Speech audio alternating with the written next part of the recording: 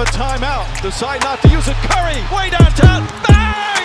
Bang! Oh, what a shot from Curry! What's up, everybody? You're listening to the Fanalist.pod. Shyam Ramchandran here with you, joined by Yash, Doshi, and Rohan on yet another NBA podcast. Today, we're talking about that insane free agency that we had off season, you could say. Didn't expect it to be this crazy, I'd say, guys, based on how the free agency class was. I mean, NBA free agency is one of the more fun times of the NBA calendar year. I think it's just so exciting to see all this player movement, these teams changing, and, you know, the outlook on the next NBA season is a lot more clear after free agency. So we can talk about some of these moves, what teams got better, what teams got worse. But Rohan, what are your thoughts overall on the free agency that you've seen so far? Yeah, I agree. I think that definitely free agency is one of the most interesting times in the NBA offseason for sure.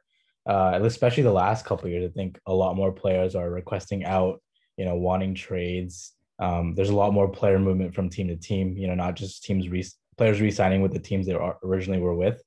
So I think it's been a lot more fun in these last 2-3 years, and this year is no different. So Rohan, you mentioned, players wanting out, this and that. I just want to briefly touch up on the subject of, free agency is now basically over. And we know that, Team USA concluded their run last night, winning the gold medal. So congrats to them. But now the attention shifts back to Portland with Damian Lillard. Do you believe that the Blazers in general have done enough to keep him around? I think their most notable move this offseason was honestly just re-signing Norman Powell. So I feel that the Blazers really do have a true number two option. And I am going to take Norman Powell over CJ McCollum based on the way the last two seasons have been going for the two of those guys as an option behind Damian Lillard. But my short answer, which I believe that you guys would probably agree with, is that this team hasn't done enough. And I think that it's just a matter of time that Dame time ends in Portland, you could say. Yeah, I think for sure the Blazers have not done enough to satisfy Dame's, requests, especially in the offseason. I think that the management should be worried that it's a very real possibility that Damian Lillard can request a trade. Back, what was it? I think last month when we all thought that Dame was going to request out during that interview, during the Team USA practice, he ended up not requesting out, but he made it very clear in his interview that he would reevaluate his decision depending on how free agency went and what offseason moves the Blazers can make. And, they didn't really get anyone big. They got Cody Zeller, who's a good backup center, but I don't think it's anything. Doesn't move the needle. Same with Tony Snell and Ben McLemore, who they also signed. So you hear these three names and I'm like, this isn't something which is going to propel the Blazers to a championship. You did say that they re-signed Norman Powell. But I thought that was expected. I think that they need to trade CJ McCollum sometime before the season starts, kind of to get more assets for this team. Obviously, that tandem of McCollum and Lillard has not worked out within these last few years, and I think it's just time to move on from that experiment. So unless they do something big with that McCollum trade, I don't see Damian Lillard being happy, and I think it's a very real possibility that he could ask out before the season starts. Yeah, I agree with both of you. Firstly, shout out to Damian Lillard. He's a Olympian gold medalist, but now it's time to look at his future with the Blazers. And I wouldn't be surprised if he does decide to stay with them because of his loyalty, and if the Blazers decide to move forward with the Dame and not CJ McCollum, they move CJ McCollum out for a few assets like Rohan just talked about. You have Norman Powell for 5 more years. Ben McLemore actually might be kind of an underrated signing. I think he could play kind of that sixth man role for the Blazers coming off the bench. He's a good scorer. He played well for the Rockets.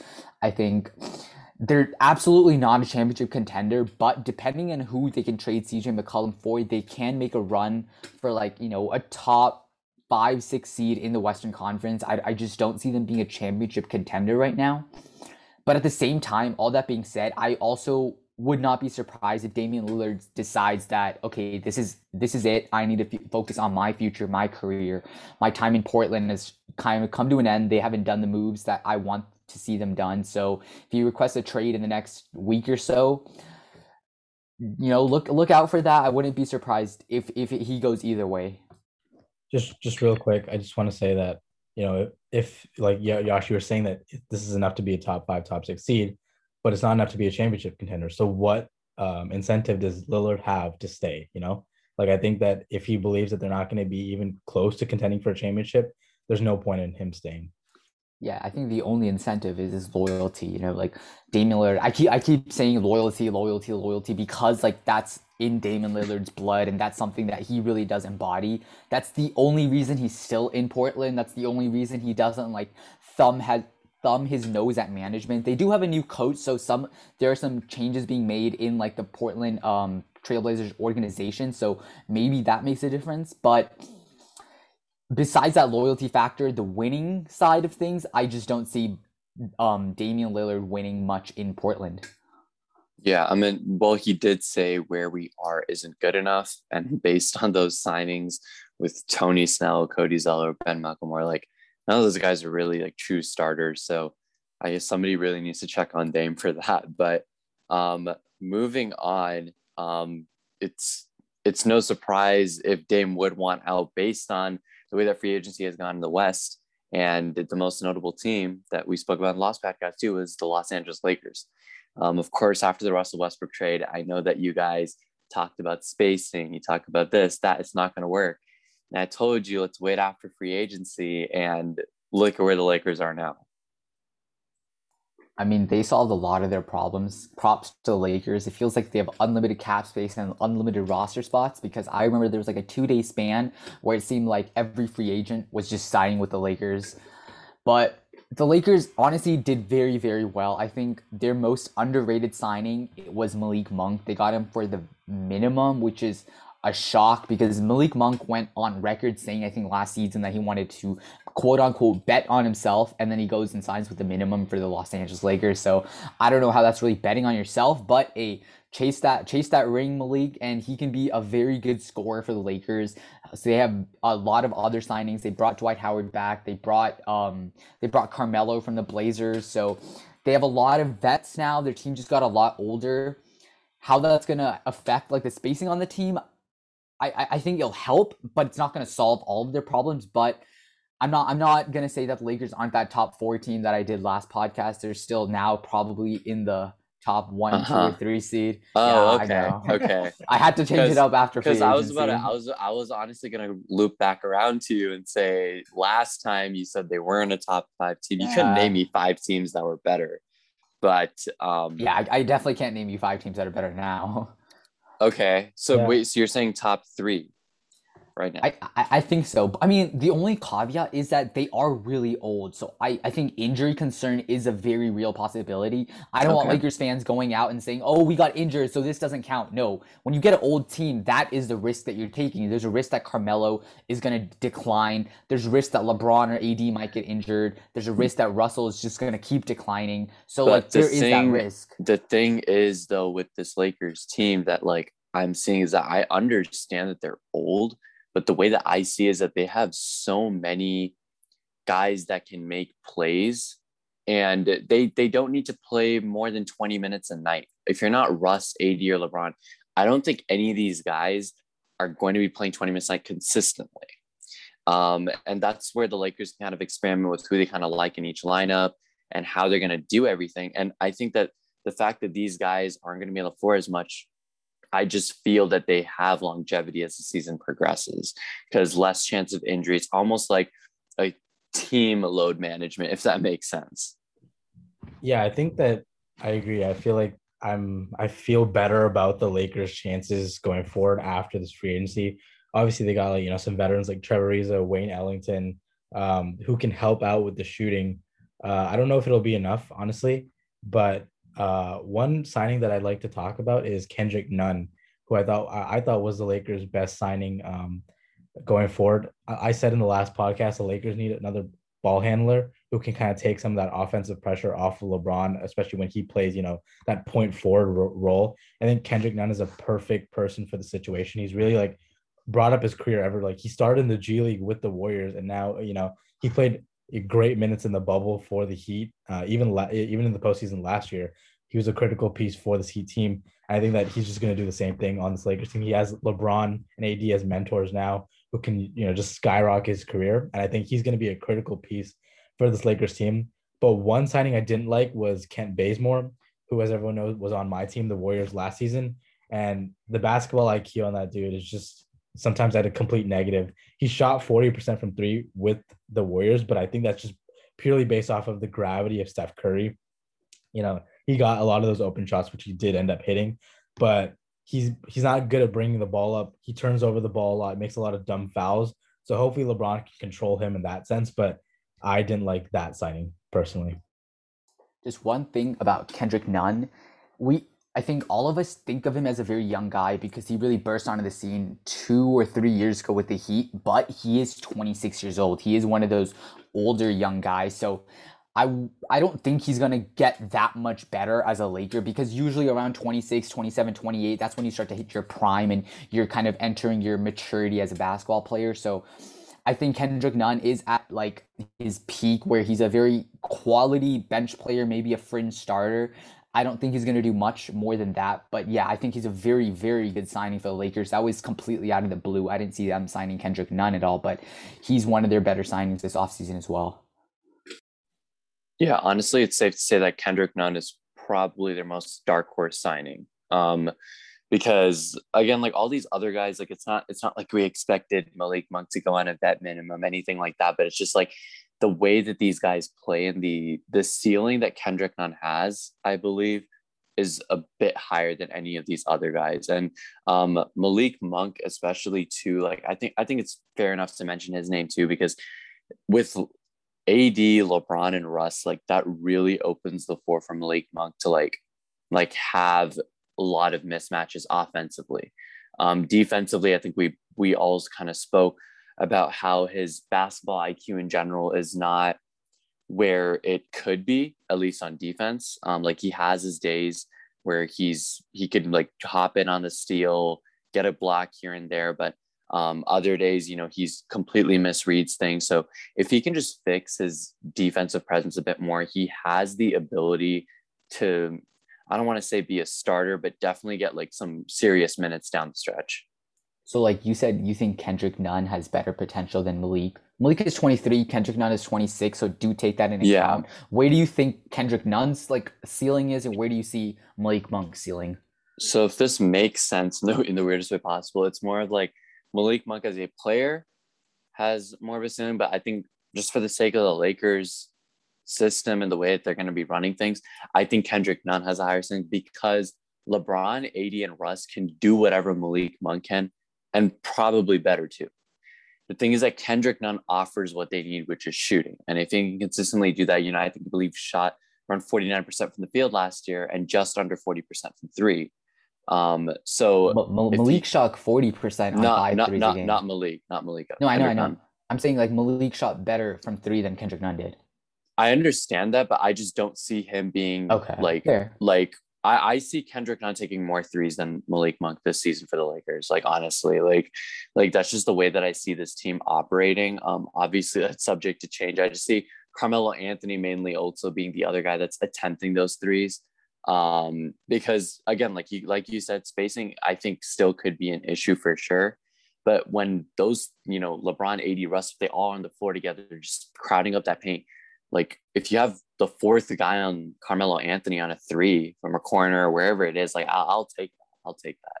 Yeah, the thing I like about the Lakers, especially in this last couple of years, ever since Kobe exited and LeBron kind of like took over that torch, they're able to provide like that veteran presence to some of the younger guys, like you said, Kendrick Nunn, Malik Monk, who might not be as experienced in like big game situations, and they're able to like mentor them through the playoffs, improve their shooting, like the intangibles just goes a long way. And now they brought back both Carmelo Anthony and Dwight Howard, who I thought were great veteran signings for this team. I felt that the Lakers really missed Dwight Howard and JaVale McGee last year. When they had Andre Drummond, they weren't able to get, that inside presence that they really thought they could get with Drummond. And I think that bringing back Dwight Howard solves that immediately. But if you're a Lakers fan, you should feel a lot better about this team going forward after free agency. So now, like, to put the Lakers team in a perspective in the West, where do you guys see them compared to the rest of the West? You guys know how I feel about that Lakers team, and they're probably top three, but I'm not fully sold on them yet because of some spacing issues. But what are your guys' thoughts comparing them to like the Clippers? Actually, they don't have Kawhi, but the Jazz, the Suns, the Warriors, the Mavericks. Where do you guys see them fitting in? I think Yeah. Go, Go ahead. I think they're easily a top 5 team. I think there's no question about that now, especially after free agency. You could argue even before free agency, I was not like Yash. I was like still saying that they were a top 5 team in the West. But now I think it's solidified that they're easily a top 5 team. I would go as far as say they're top 3. Maybe I'd put them over the Jazz. And I think just the Clippers, just based off that Kawhi injury, I'm very hesitant to put the Clippers in that top 3 range. Yeah, I completely agree. And I think that, to say that Clippers free agency in general wasn't like amazing, and re-signing Kawhi was expected, but again, he's a non-factor down the stretch, like Rohan would say a lot of the time, non-factor. But basically, like that's just how the Clippers are looking right now. Like, it would not be a surprise to me if the Clippers could be sitting just outside of that like 5th seed, somewhere in the 6th spot and just a bit lower, just because regular season wise, I don't think they're going to fare well. They're a team that can come alive in the playoffs when they got everyone healthy. They have the potential to go to the conference finals. But again, it's just like this, the Lakers, somehow they always have their way against the Clippers when it matters the most. All right. Like, I think that's a known thing. And I think Yash, you also said it, this is a great time to transition to the Golden State Warriors in terms of being a threat to the Lakers, because they got Klay Thompson coming back. Again, no team has that big of a player coming back. And if I know it sounds like a stretch, but if he is just half the player that he is, that could help Golden State so much. And I still believe that puts them in the top 5 area, because Steph, if it's not Kevin Durant, I still think Steph's probably the best player in the world, honestly. But you can say he's the best player in the West, the way that he played last season. So if he puts up similar numbers to that, of course, they got Andre Iguodala back. I know you both are pumped for that. If he's in the right system, there's no reason why he can't thrive. He knows how to win. He knows how to lock down teams defensively, like their best player. I will go to that extent. That's not saying that Andre Iguodala is like the best defender in the league, but in Golden State, he is up there, with Draymond Green on the back end, him on the perimeter. Steph, Klay is a phenomenal perimeter defender as well. So I think that if any team can come and put, a little stop to the Lakers Cinderella story here that they're trying to brew up to get to that title, it's going to be the Warriors. Yeah, and honestly, to take that even one step further, we saw Kevin Durant's return from that Achilles injury, and we can say that he's almost the same old Kevin Durant, if not like maybe 85 to 90% of the old. I think medical technology has really reached the point where even an Achilles injuries doesn't debilitate someone's career, so that Klay Thompson probably could be 85, 90% of the old Klay Thompson. And if he can defend for even like 75% of what he used to be, because I think that Achilles and the ACL tear will take away some of that lateral quickness. But if Klay Thompson is 75% or 80% of his old self, now you add in Iggy, you add in Kuminga, Moses Moody, you add in a year more of Wiseman. I think the Warriors are an actual threat in the West now to not only like win the West, but win an actual championship. And that's like me as trying to be as unbiased as possible. I know there's a little bit of bias there, and now that they re-signed Steph for 4 more years, so he has 5 years total on his contract now. It shows management that Steph's there for a lot more time. It shows other free agents and other like veterans that Steph's committed to this franchise or committed to winning. So coming down the road this season, next season, the Warriors are really in a prime position to make another push for another ring, maybe another 2 more rings if they can pull it off. Yeah, I was actually very pleasantly surprised with the Warriors free agency. I was a little worried after the first day. They lost out on some big names like Nicholas Batum and Patty Mills. I was like, oh my God, is this team just not going to make any moves like they didn't do at the trade deadline? But they ended up getting a couple of quality signings in Otto Porter Jr., Nemanja Bjelica, and Andre Iguodala, obviously. So I think these are just 3 very underrated names that this team can use going forward. Obviously, Otto Porter especially has not been healthy these last 3 years, but you can make an argument that he, like 2017, 2018, Otto Porter was a better player than current Andrew Wiggins. And I think that, it might be a hot take. I think that's what I think Otto Porter was during those 2 seasons. So the hope is that he can be healthy and return to this team. Sometimes when you're on a terrible team like he was on the Bulls and the Magic and you have a bad back, you're like, I'm screw this. I'm not playing for this shitty team. Like with my injuries, I'm gonna use this season to rehab. And I'm hoping in my mind that that's what Otto Porter did in these last couple of years. So and he's willing to come in and be a veteran contributor for this team. Moving on to Bielitsa, I think this is a perfect situation for the Warriors and for him. He's a very he's not a great defender, but he's like a very good shooter. And I think Warriors really need to surround Steph and Clay with shooting compared to what they did last year, where it was just Steph getting triple teamed, double teamed at the half court line. And just no one else on the team taking the slack and making those shots. And finally, we move on to Iguodala. We all know what Iguodala's presence was on the 2015 to 2018 like championships that the Warriors had. He's a veteran leader, great defender. Not the best shooter, but I think he can come in and deliver some shots for this team. He knows his role in the team, and the rest of the team knows it.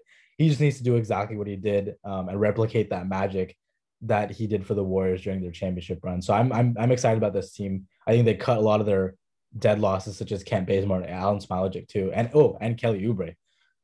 So I'm hopeful for this team. I think they can be a top 5 team in the West.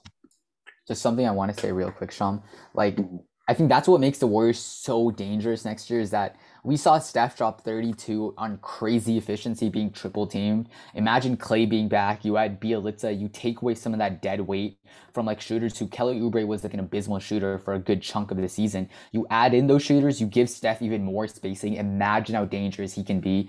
Add spacing the floor, passing the ball. Now you get a team that kind of resembles the old Warriors. Not like the Kevin Durant Warriors, but like the 2015 Warriors. I mean, let's not forget that team went 73-9 without KD. So I've always said it. KD was never a need for the Warriors. He was a want. So the thing is, you believe me, you guys do not need to convince me that the Warriors are going to be great. I've seen that in the West. Who's being an OKC Thunder fan, like you know which teams are good. You just know which teams are always going to contend every single year. And like there's no reason why the Warriors are not going to be a great team. The thing that is kind of holding me back a bit from picking this team as I don't want to say a title contender just yet. I just feel that the Lakers on paper look better because I think the Warriors' success is all dependent on how well Andre Iguodala can still continue to play, and as well as Klay Thompson's health. That's honestly the two things that it's going to come down to, and it's honestly a topic that we can certainly revisit during the season, depending on how that kind of progresses. But quite frankly, Golden State, there's no reason why they wouldn't be a top 5 team in the West in my mind in the regular season. I agree. I think there's a few teams in the West that can really compete next year. I think the Lakers probably head that line. The Warriors are up there as well. So it's going to be a dogfight in the West, but for the first time in a very long time, I think the East is actually going to be more competitive or harder to win than the West. Like I said it's going to be tough because there's so many more teams. Yeah, no, I think you guys think about the Nets, the Sixers, the Knicks, the Bulls. There's the Bucks, of course, the defending champions. What are you guys' thoughts? The Heat too. Yeah, the Heat too. Yeah, so I mean, honestly, like I think the Bulls had the best free agency, arguably, of the NBA offseason so far, because I understand the Lakers added the quantity of players. The Warriors, I guess you could look objectively and say, oh, Clay's coming back. So overall, their offseason looking pretty solid, the way things are shaping up. But just strictly based on free agency, it's very safe to say I think that the Chicago Bulls had the most quality worth free agency. We were just talking about the Lakers. Their most notable departure, Alex Caruso, who's coming to Chicago. Again, that kind of came out of nowhere. There was really no buzz around the Bulls or Caruso. So that was pretty interesting to see. And then, of course, Lonzo Ball, a huge move for him. It's nice to see him actually choose his team this time. He was traded to the Pelicans the first time he's been a free agent. So the fact that he's chosen his team, we know that Lonzo, he's not the best shooter, but his basketball IQ is basically off the charts offensively. He is really, really smart, and in the right system, he can really thrive. So that's a great signing for them. And then, of course, I think one of the most favorite signings of free agency, DeMar DeRozan. This guy he's, again, like we were talking about how he's just so good in the mid range. I think that it is so arguable. Like I can't believe I'm going to go to this extent, but I'm just saying if the Bulls and the Nets play each other, I'm not saying the Bulls by any means would win a best of 7 series, but if DeRozan is hot, like I'm saying, like really hot, like he can keep hitting the mid range whenever he wants to, and he can go bucket for bucket with KD. It's only when KD starts hitting those threes, and if he's playing KD level, then DeRozan level can't keep up with that. But just for the sake of saying, if DeRozan is hot, dude, like it's going to be tough. Just based off of like their offseason, this is like my dark horse, to like make an upset, make a run in the playoffs just based off of their offseason. I think they've obviously, you talked about all the moves, Shyam, just phenomenal signings. All to their already decent, I don't want to say stacked team, but they do have, Zach LaVine and Nikola Vucevic, who, they got Vucevic at that trade deadline. And we were talking about, can this team make somewhat of like a small run in the playoffs? Obviously that didn't happen. But I think that I clearly remember we were talking about how this team is going to be better next year for sure. After, they have a full season of like a training camp and off season with Vucevic. And now they've added Lonzo Ball, Alex Caruso, Daniel Tice, and DeRozan. So, this lineup for the Bulls is going to be insane. I think it's not like a surprise that this team can be a top 4 team in the East. Yash, what do you think? Yeah, I think I agree with both of you. I don't know if I consider the Bulls dark horse contenders because it's like pretty obvious that they probably made the most roster changes and became like the biggest, worst first team in the league. The Lakers are up there for like the biggest or best offseason moves, but I think the Bulls signed Lonzo, which I was kind of expecting that to happen. I called it a few podcasts back because he's such a perfect fit in that system. They had Vucevic at the trade deadline last year, which was, I think, a surprise to a lot of people that they really went in with that Vucevic trade. Now they got DeRozan, who, like Shyam was talking about, he can be that primary guy who's scoring for you. You have Zach LaVine already, so DeRozan doesn't need to be that guy. We saw in San Antonio last year, he actually really changed his game for the first time ever. He became more of a point forward instead of just a power small forward. He was passing the ball a lot more. He averaged 7 assists for the first time in his career. So if Lonzo and DeRozan want to be those playmaking guards / forwards, you have Zach LaVine who can score it with the best of the people in the league. You have Vucevic down low. Vucevic can shoot. He's a 50-40-90 guy, or he's pretty close to it. So this team has, unlike the Lakers, they have a lot of spacing. They have a lot of playmaking, and they also have depth. You have Caruso coming off the bench. You have Patrick Williams. You did give up Thad Young, which I thought was like the only big kind of loss that the Bulls had, but they have Billy Donovan as a coach. They had the front office full overhaul a year and a half ago. And since then, the Bulls franchise has absolutely turned it around. And this is, I think, the best roster they put together since like the Jordan days. I know that the D-Rose, Joakim Noah roster was really good. I genuinely believe that this roster can make a push in the East. I don't think they're going to get over the Nets or the Bucks, but I think in the next 2 to 3 years, if they can re-sign Zach LaVine, Lonzo and Zach LaVine have the potential to become one of the best backcourts in the league for sure. Wow, that's a bold statement though. Like, I mean, but it's tough for me to not blatantly disagree with your take that this could be the best roster since the MJ days. And so that's pretty huge for Chicago basketball in general. Of course, we know just what this franchise is to the NBA, but I kind of wanted to touch upon how, just good this team could be. Like, I'm just going to spitball some numbers with you guys. Just tell me if you agree or not. I think that Vucevic and LaVine could give you, or like average 20 around the season, at least 20 points scoring during the season. And I think that DeRozan could be right under 20, around like 17, I feel, and Lonzo could give you probably around 15. And that's very scary to like hear those numbers because I think that we've failed to mention Kobe White is on this roster. He's going to be coming off the bench, but he's a really, really good player too, because if it wasn't for DeRozan signing, Kobe White, I believe, would still have more minutes. I wouldn't want to say blatant starter, but more minutes for sure. But the fact that DeRozan's there, like it allows Kobe White to kind of like come off the bench and still be so effective. Like they have Caruso and Kobe White probably sharing minutes coming off the bench. It's worth mentioning Lauri Markkanen is probably heading out. He does want a change of scenery, and I totally get it. And quite frankly, even if he's still there, I just don't see him thriving because there's one basketball. This team seems like a squad that's very, very good in perimeter shooting, and they can drive to the basket if they need to. They can do everything, and they don't really need Lauri to succeed. Yeah, I think with Markkanen, his problem ever since he's been drafted is just he's honestly just been unable to stay healthy. And I think that's just a huge problem for a lot of players with, you know, that untapped potential. And Markkanen is one of those guys. I think he can be a quality player on like another team. I don't think he's like he's not a needle mover for any team by far. But if you're like someone, I remember he was thinking of speaking with the Hornets. You know, if you're the Hornets, like an up and coming team, Lauri Markkanen can be someone who, you know, like helps you with that next step, you know, not being like a championship contender, but at least getting to the playoffs first. So obviously like the Bulls haven't treated him well with, you know, his time in the Bulls just hasn't been good. And I think it's just best for both parties to move on from that scenario. But you know, the Bulls aren't going to lose sleep over losing Lauri Markkanen. They've gotten Lonzo, Caruso, Daniel Tice, DeRozan.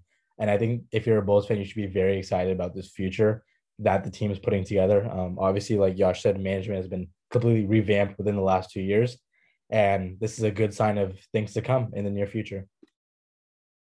Yeah, I think actually just after Shyam was listing Kobe White, Lauri Markkanen, I'm not going to lie, I forgot about their depth.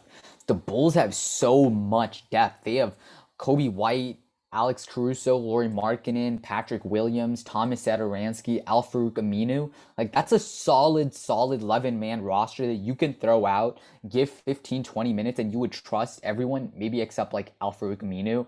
But, like, dare I say it, the Bulls are actually a scary team. Like, it's not going to be the old days where you can go into Chicago, you can go into the UC and just be like, it's a free win today. You're going to have to, it's going to be a dogfight to beat the Bulls. And even then, the Bulls can pretty much outshoot the best teams in the league. They're not the best defensive team. I'm gonna throw it out there, but they have playmaking, they have shooting, and if they can get their defense under control, they have a chance to really make some noise next year in the NBA.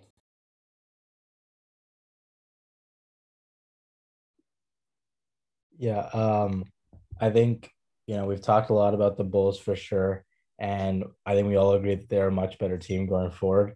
But you know, the Heat have also made a lot of big moves this offseason. And I think that, you know, after that flame out against the Bucks in the first round, we were all kind of surprised that the Heat played that poorly against a team that they just straight up demolished in the season before in the bubble.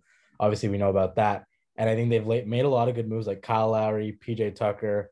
You know, they extended Jimmy Butler as well. And I think that this team is just, you know, going all in. I think they still believe they were in the finals, you know, a little over a year ago, and they believe that they can just do it again. So any thoughts about what the Heat, you know, big moves? I don't know if I missed any. Just speak on that. Yeah, Duncan Robinson as well re-signed. That was a pretty big move for them as well.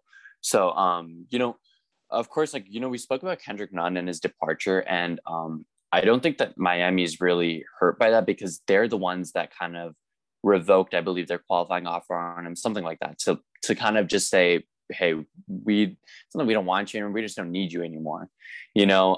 And I think that this team, in a weird way, I think they got better defensively, and I think that's been Miami's problem down the stretch. They haven't been as good on defense. Like, this team literally got swept by the Milwaukee Bucks last season, the first round. They're just not the same bubble team, you could say, as they were. But the thing is that I believe putting guys like Jimmy Butler and PJ Tucker in the same locker room, like I've advocated a lot for Jimmy Butler's mentality to be arguably the best dog killer mentality in the NBA. You know, I know he's not the best player, but his mentality, his approach to the game, he's so vocal about it that you can just see the intensity that he plays with. And I feel that PJ Tucker brings that same intensity as well, regardless of how many minutes he gets tonight. The fact that he's, you know, a non-factor on offense as well, but his presence and his veteran presence in general is just so good. And you saw what he did for Milwaukee this year. Just his mannerisms, the way that he acted around his teammates on the floor, off the floor, whatever's going on in the locker room, we don't know, but it just showed how he beefed up the locker room and the team to be like, hey, like this is it. This is the playoffs. Like, you either give me your all or, get the F off the court. Right. Just real quick, I think we forgot to talk about Oladipo, who also re-signed on a 1-year deal. Obviously, he's going to be hurt, so that is dependent on this year. But I think just another big signing that we kind of missed. Yash, go ahead. Yeah, I was just going to say that PJ Tucker and Jimmy Butler, I think, are going to get along very well. They're both like those hard-nosed, tough guys who give it their all on the court. And Jimmy's hated the guys who really don't work hard, the Karl-Anthony Towns, the Andrew Wiggins of the world. But PJ Tucker is definitely going to fit in right into that Miami Heat culture.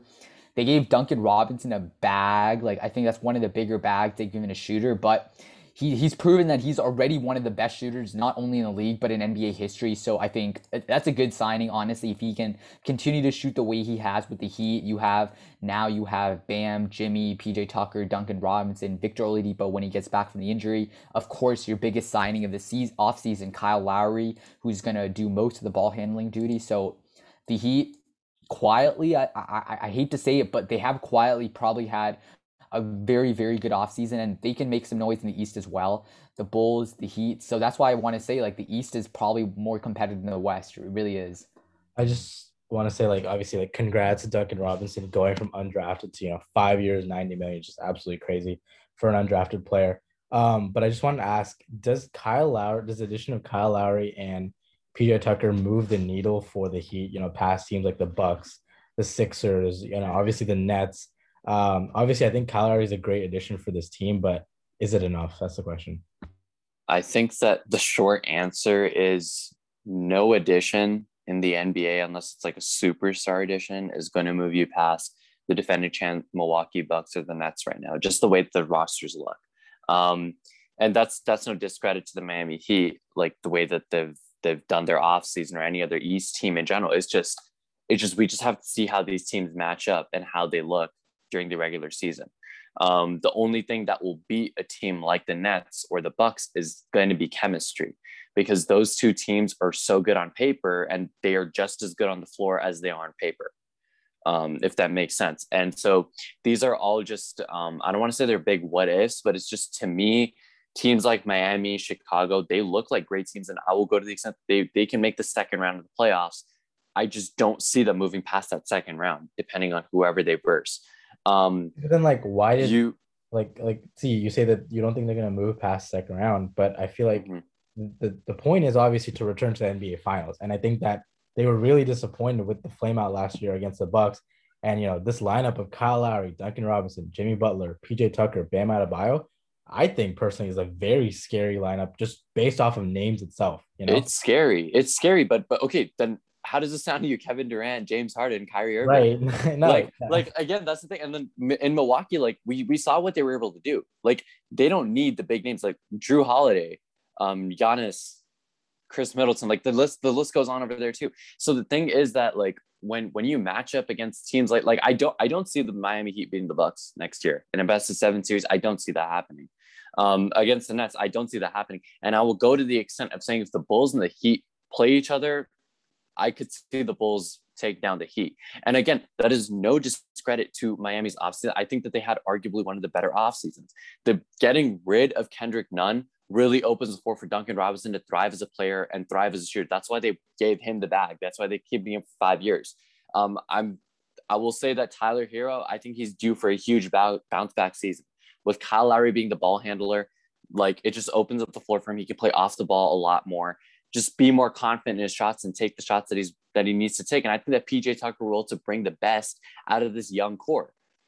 Jimmy Butler has already done what he can. They know what Jimmy Butler is going to demand from them, but to bring a second guy like PJ Tucker over there, they'll take it up a notch in the locker room. And this team, again, like Yash said about the Bulls, it's going to be a dogfight. It's going to be a dogfight for Miami too, for sure. This team has it in them to do that. Yeah, just before Yash goes real quick, I've always kind of I like Jimmy Butler as his intangibles and stuff, but me personally, I don't believe that he can be the best player on a championship team. Like we saw it in the bubble. They made the finals, but I think there's a lot of different factors that went into that bubble environment, and it was just not replicated again. This last year, obviously, and he's not a top 10 player. I, you could say he's a top 20 player for sure, but I don't know if he can be the best player on a championship team. That's just me saying that. Yeah, so I think there's a lot to unpack here, but like, firstly, I do want to address that I don't think there's a single team in the NBA that can really, on paper, compare to the Nets and that you can say they're better than the Nets. So I'm just going to put the Nets in like a separate box because when you have KD, Harden, and Kyrie, there's not a single team that even comes close. So just forget the Nets for a second. We can go to the Bulls, the Bucks and the Sixers, who are also in the top three big teams in the East. And when you're comparing the Heat to those, I think they are inherently better than the Sixers, especially with the Ben Simmons trauma. You don't know where he's going to go if he or if he stays with them, if he gets traded. But there's a lot of things going on in that Philly locker room that we're not sure about. When it comes to the Bucks, they did lose PJ Tucker to the Heat. So there's a subtraction there and there's an addition here. And he was one of their best on-ball defenders. And it allowed Giannis to get a lot of rest on the defensive end, which allowed him to produce on that offensive side. I think the Bucks and the Heat are really close matched, and the Bucks do have that championship DNA, the championship experience. But speaking of the chemistry that Shyam was talking about, this Heat team minus Kyle Lowry did just make a finals run last season. I know you can say that it was the bubble, it was a fake run, and Rohan loves to call them bubble frauds. Sure, that's Bubble a different conversation. Bubble guppies, bro. Whatever you want to call them, Now that's a different conversation. Okay, I remember it to be bubble frauds as well. That's what I thought it was too, right?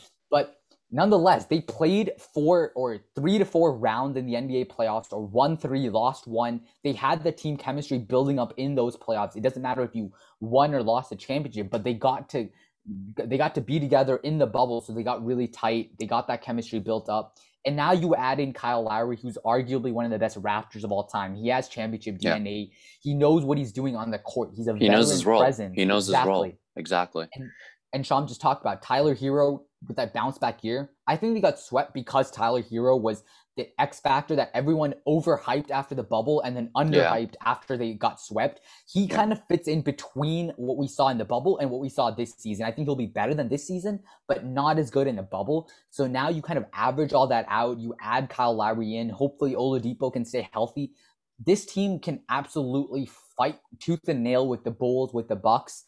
Again, the Nets are just a separate conversation. If they stay healthy, I don't think anyone's beating the Nets. But for the rest of the East, the Heat can fight with any other team in the East. Yeah, I think the last point that I just wanted to touch up on with Rohan was that he said that Jimmy Butler doesn't have to be the best player on the floor in a championship team, or he doesn't have the ability to. Whatever that has to do with, I agree with you, and it's because he doesn't. Like, they've put a team together, and it's honestly anybody's game at that point. Like, it's the same thing with the Bulls. Like, I can't tell you right now if the Bulls make the NBA Finals who's going to win MVP. Is it going to be Lonzo giving almost 15 to 20 assists a night? Is it going to be DeRozan making clutch shot after clutch shot, or is it going to be LaVine being the top scorer for the team? Like, I can't tell you. And that's the thing. That's the beauty in the Miami Heat and Chicago Bulls. Like, I guess that these two teams are the two teams are really focusing on, because they've not only improved in the offseason, but they've put teams together. And that's what I really like about them. But, when we talk about the Bucks and the Nets, then there's the flip side of, hey, KD is not playing like KD. They're not the same team. If Giannis is not playing like Giannis, they're not the same team. If Jimmy Butler's not playing like Jimmy Butler, that's fine. That's fine. You still got Duncan Robinson. He can be a sharpshooter. Kyle Lowry can compensate in the absence of Jimmy Butler. They can still win games. And of course, we haven't talked about Bam Adebayo enough. This guy, like, he was part of the Olympic gold medal team too. Like, he's good. I'm not saying that he was like, the best player on that team by no means, but he is definitely a top 5 big man in this league. Just to quickly ask a question, you guys. The way Bam has risen over the past 3 years, would you guys be surprised, or can you guys see this happening, that Bam becomes the best player on the Heat? No disrespect to Jimmy Butler. He's still a top 20 player in the league, but Bam has risen so quickly. His growth has been so great. Can you guys see Bam becoming the best player on the Heat, their championship leader? I can't. I honestly can't. I think Jimmy Butler's easily, he's definitely the leader of this team. And no disrespect to Bam, he's like a phenomenal defensive player. One of the best centers in the league right now. But I think that just based off of Jimmy's ability, I think he's still right now at least a better player than Bam. I don't see it changing within the next calendar year. I have no reason to believe so. We'll see how Bam progresses. He had a great not great, but I think he played decently for Team USA. But these last 2 weeks in the Olympics, but I don't think that he's going to be a better player than Jimmy Butler this season, at least. I think that it's going to be a weird answer. I think that Bam has the ability to be the best player on the Miami Heat, but Jimmy Butler, in my eyes, will always be the most important player on the Miami Heat. Does that make sense? Because I think that he kind of just makes everything kind of work over there. And without him on the floor, it's a very different game. It's a very different approach that I'm sure defenses would have for this team because I don't know. I think Jimmy Butler also, he has the ability to be that ball handler too. I think that's going to be Kyle Lowry. They're going to switch things up in Miami offensively for sure. But it's just, I don't know. This team looks great. But again, I will not go to the extent to say that they're going to be better than the Bucks or the Nets. I think the one thing that I did want to touch up on that Yash, you briefly touch up on is, the Sixers. The Sixers, I think that they're just a huge problem right now. Ben Simmons, we don't know what's really going on there. There have been a lot of reports saying that he's cut off like all communication with the team. Everything's right now going through his agent, Rich Paul, from what I've heard of. Apparently, Joel Embiid reached out to him several times after the season ended. No contact, no returns, anything like that. So there are two things that I take from that. One is Ben Simmons kind of done with this team? Is he kind of moving on? Or two, he's taken his offseason extremely seriously and he's really putting in that work and he wants to show up. And he's gonna be like, hey, look, this is me. I could see, I know we aren't on video, but I could see you guys laughing at that. And I promise you that was not satirical. I genuinely kind of meant that. So I guess that's not going to be the case here. Honestly, I don't know what the Sixers are doing. Like, this is very concerning if you're a Sixers fan. First, though, honestly, let's talk about the elephant in the room, Ben Simmons. We know that he's done with the team. Honestly, he's not. I don't know what he's doing. Your partner Joel Embiid is trying to contact you, multiple times in the offseason, and you're just straight up being a bitch. Like, you're not picking up your calls, not responding to your texts. Like, what are you doing? You've been played with this guy for so many years now. Been part of a lot of championship runs. I think he at least deserves the respect of like getting a text back. But I think it's safe to say that Ben Simmons has moved on from the Sixers organization. Another point is that the Sixers organization is completely delusional at what they think they're going to be getting for Ben Simmons. They say that they want like that Paul Pierce, Kevin Garnett package when they were sent to the Nets from the Celtics. And I don't think that they're going to be getting that. I've heard of rumors that the Warriors and Sixers have been in talks these last couple of days for Ben Simmons. I think that would be very interesting. I don't know how I feel about that as a Warriors fan. But if you want to talk about the Sixers offseason, the only big name that they've really gotten was Andre Drummond, and they lost Dwight Howard to the Lakers. So I think that was just a huge negative for this team. I don't really understand that move at all. They haven't re-signed Danny Green yet, which is kind of concerning as well. I think they will end up doing it. But Yash, what do you think? I'm very concerned. Yeah, I think the Sixers are just like a team that every year they go one step forward, two steps backward. They were the one seed in the East. They were the one seed in the East this season, but like now Ben Simmons, like this has turned into like a reality show or like a drama. Ben Simmons was the guy that basically lost them the series. And now he's the diva. He's the guy that's not returning people's calls. He's the one that's like pretending like, oh, I don't want to be with this team. Like, man, this is your fault that we lost. You had an open layup and you passed it up for a free throw that we missed. And that was basically, like Joel Embiid said, that was the turning point in the game. So, like, if I'm Ben Simmons, I lost my team the game. Firstly, you should be apologizing. Secondly, Joel Embiid is very different than management. Like, these are your teammates. Usually teammates have each other's backs. They're there for each other. Talk to Joel, apologize like, man, this was my fault. Let's get to work this offseason. Let's be better. Let's win a championship. If that's not his goal, then get the hell out of Philly. Go to a team that doesn't care about winning. Go to like Charlotte. Like, no disrespect to Charlotte, but go to a team that just has no championship aspirations, because I know Joel Embiid does. The way he plays, he wants to win a ring. I don't want him coming to the Warriors if his goal is like, yeah, I'm just going to come here and like be that guy. Like, nah, like Warriors are meant to win. The Sixers want to win. If Ben Simmons doesn't want to do that, then like what is he really trying to aspire for in the NBA? So I think Simmons has to do a lot of work this offseason, not only on his NBA game, but like his mental game, because we saw that in the playoffs, a lot of his problems were also mental. Like you guys know what I mean. Like it was like a mental problem that he had. He was not shooting his free throws. He was like scared to make a layup, scared to dunk. So Simmons is just kind of a big question mark for Philly. I don't know what they're going to do, because the longer they hold on to him, the lower his trade value gets. But the longer they also hold on to him to keep him, the worse his relationship gets. So it's a lose-lose situation for Philly. The best thing I would do is just ship him out for the best package you can get right now. Don't be greedy. Try to get something back and just rebuild around Embiid. Not even rebuild, just retool around Embiid. I think that, well, I understand your approach in terms of like, shipping them out ASAP. I feel that they should have done that before the draft, though. Now that the draft is over, now the free agency is kind of like, the dust is kind of settled.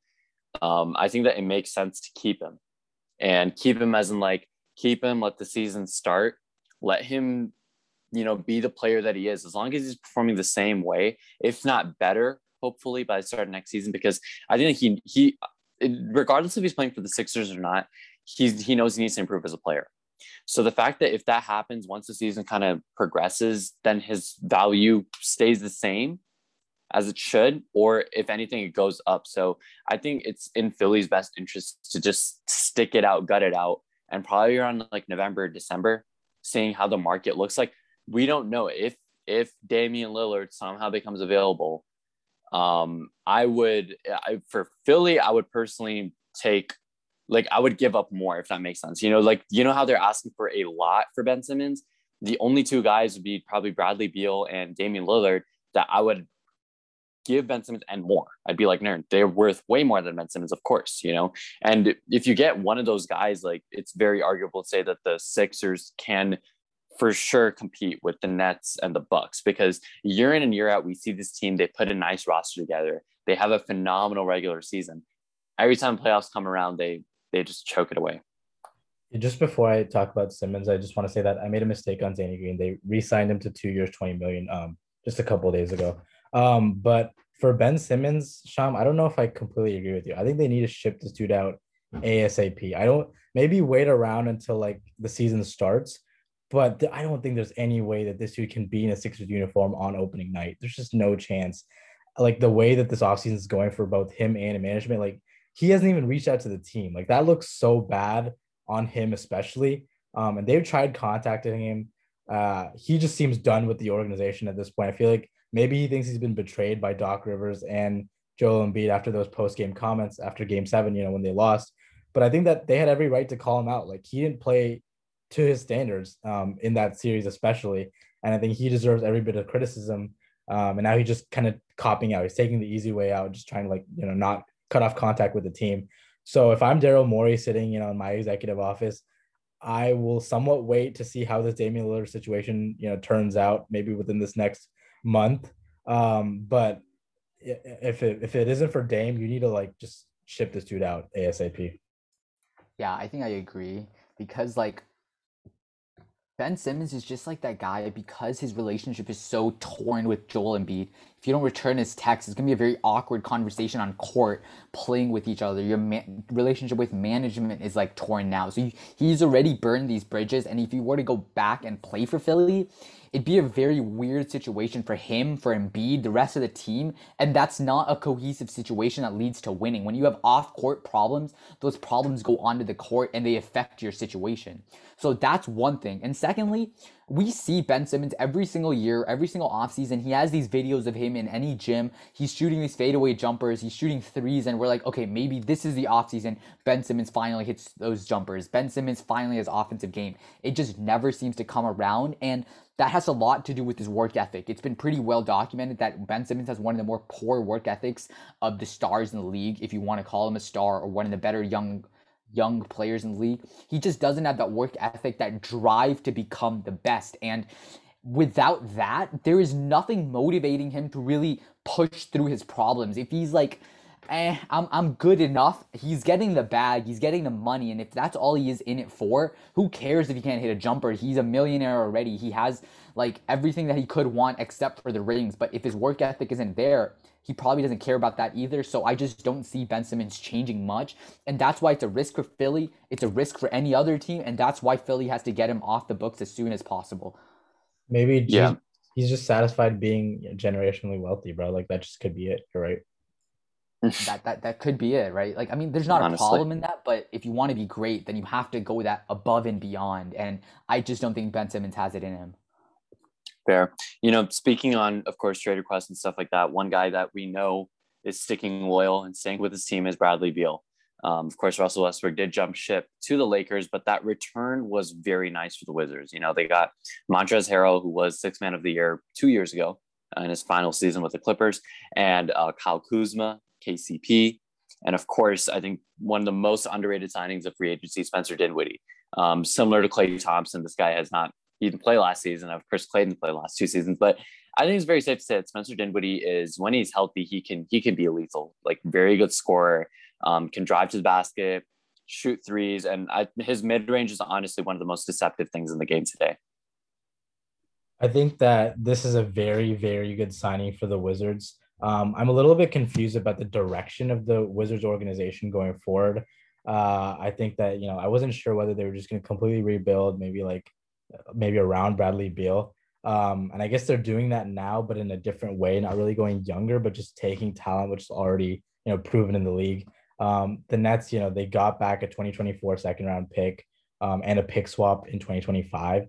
So, it was kind of like not really a sign and trade, but, the Nets got some return for Dinwiddie, but it was clear that he wanted to take his talent somewhere else where he can kind of be that second guy. I think after KD, Kyrie, Harden came in, like the days of like Spencer Dinwiddie teaming up with D'Lo and Karis LeVert have kind of moved on, and he's not going to be that guy in Brooklyn anymore. So he's betting on himself.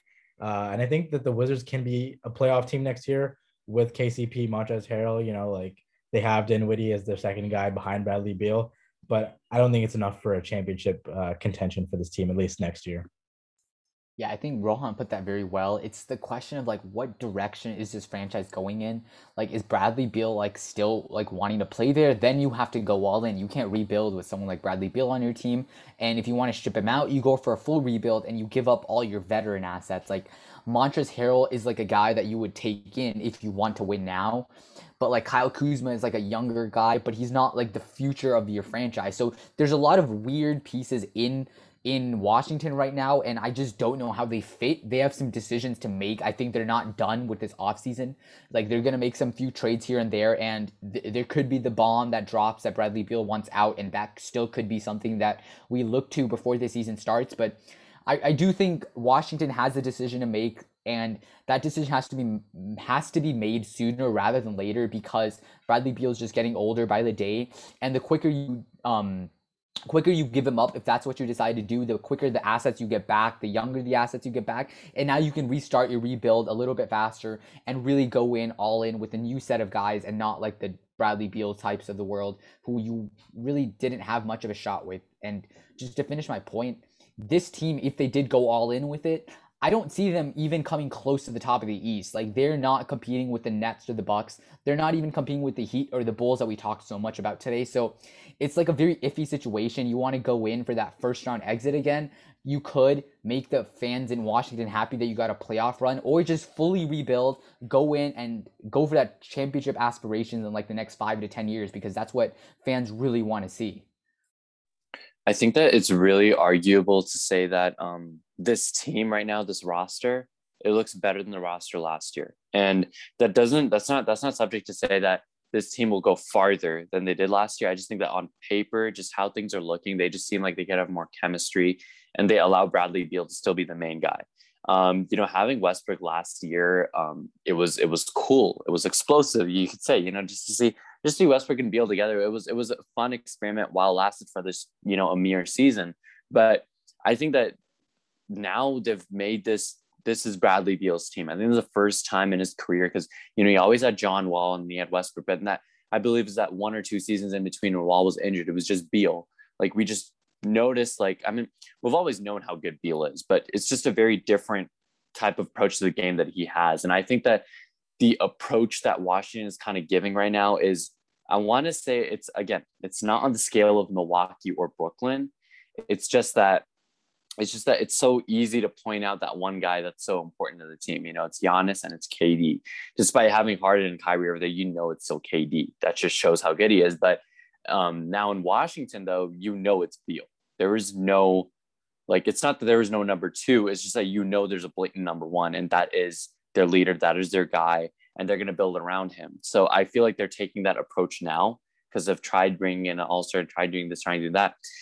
It would surprise me if somehow they orchestrate some crazy move to land a Ben Simmons, maybe, because I think that's the only, like, player. I understand that Ben Simmons is not amazing and, you know, whatever it is, but I think that a change of scenery for a guy like him, and if Philly does move him sooner than later, then you know, they could flip, you know, guys like maybe KCP, Harrell, Kyle Kuzma, something like that in a package with draft picks. Figure something out that's kind of fair for both sides, where Ben Simmons could. Philly is not going to take that package. The package that they were asking from the Warriors, I know. Yeah, like, no, Philly's absurd right now, right? Like we know that they're not getting whatever they're asking for right now. But, you know, I think that, you know, like you were saying, Yash, if they need to move him sooner than later, it just kind of comes down to, all right, what's the best deal we could do right now? And I think that the Wizards, out of all the teams in the league right now, because they haven't had any of these guys play yet, but the Wizards seem like a team that's willing to flip some assets because they got that young core to get another guy for a Beal. I think it would be interesting to see that. I don't see it happening just because I believe that they are committed to Dinwiddie. I think that Dinwiddie would have to be involved in the package if they were to get Ben Simmons. And I still don't see that happening. I could be wrong. But I think, you know, the Warriors are probably, like, right now, if I were to, like, name a team that Ben Simmons is most likely to go to, it would be the Warriors, just based off all the talks of, you know, reports that they've been interested in talking with Daryl Morey. You know, Bob Myers, Daryl Morey have had conversations about that. So Ben Simmons' carousel continues through this offseason. I just don't know when it's going to end, honestly. Yeah, we can talk about, like, the Ben Simmons trauma for days on end, and you really don't know what's going to happen there. But if they were to trade Ben Simmons to Washington, Spencer Dinwiddie has to be a part of that package. But I just don't see Washington having enough assets in their repertoire that Philly would really desire for someone like Ben Simmons. Yeah, no, that's fair enough, honestly. But I think it's a good time to kind of wrap up over here. But if you guys have one winner in free agency, who is it? The Bulls. Bulls, okay. I think Bulls. Wow. All right. The Yeah, Bulls. cool. I mean, I agree with that too. Damn, we're all on the same Clean consensus sweep over here. Yeah, I mean, no, Chicago. That tells you how good looks Chicago was this offseason. Chicago looks good, dude. Like, I'm very, very excited. You know, Zach LaVine, one of the most lethal scorers in the league, so underrated. Same thing with I think that it's safe to say that the Bulls as a team is underrated because they've put a roster of underrated players. Like I don't think people give enough credit for just how good Lonzo can be, how good DeMar is, and how good Levine is. And then everyone just seems to forget about Vucevic because the NBA, the trend is you always look at the guys that are scoring, making the shots. People forget about the big men. And I think Vucevic is one of the most traditional big men of the league. I think Vucevic is probably one of the most underrated players in the league. Man's close to 50, 40, 90. He averaged 20 and 12 last season. Like, that's everything we can ask for a big man in today's NBA, and he is the perfect fit in literally any system in any team. It's because he was on Orlando, bro. Remember when I told you that people who go to Orlando, like, their careers just die? Like, I remember that. that was the reason. Rest in peace to those draft picks. He wasn't getting respect, you know, honestly, in Orlando. And I think I'm glad that he's going to get his chance to shine this season, especially with, you know, the team that they've loaded up. So, like, Scotty Barnes, his career's over already. No, forget Jalen Suggs too. Suggs, bro. Jalen Suggs, not right. Scotty Barnes. My bad. Come on, this isn't the mock draft. The draft happens, bro. But yeah, maybe Scotty Barnes' career is over too in Toronto. You don't know. They're probably in a rebuild too. But, you know, that's all that we got for you guys today. Stay tuned for more at thefanholes.pod. Rohan and I definitely got you guys covered with the NFL season right around the corner. So exciting stuff over there. I hope Yash could maybe join us for any of those NFL episodes. We gotta get him on the hype over there. But definitely we got you covered for NBA for sure. I know Yash knows what he's talking about the NBA, so we'll keep him on board over here for that. We gotta get some MLB podcasts in too soon. We'll see later down the stretch. I don't know, maybe a little sneak peek, but that's all we got for you guys. Stay tuned for more at thefanholes.pod.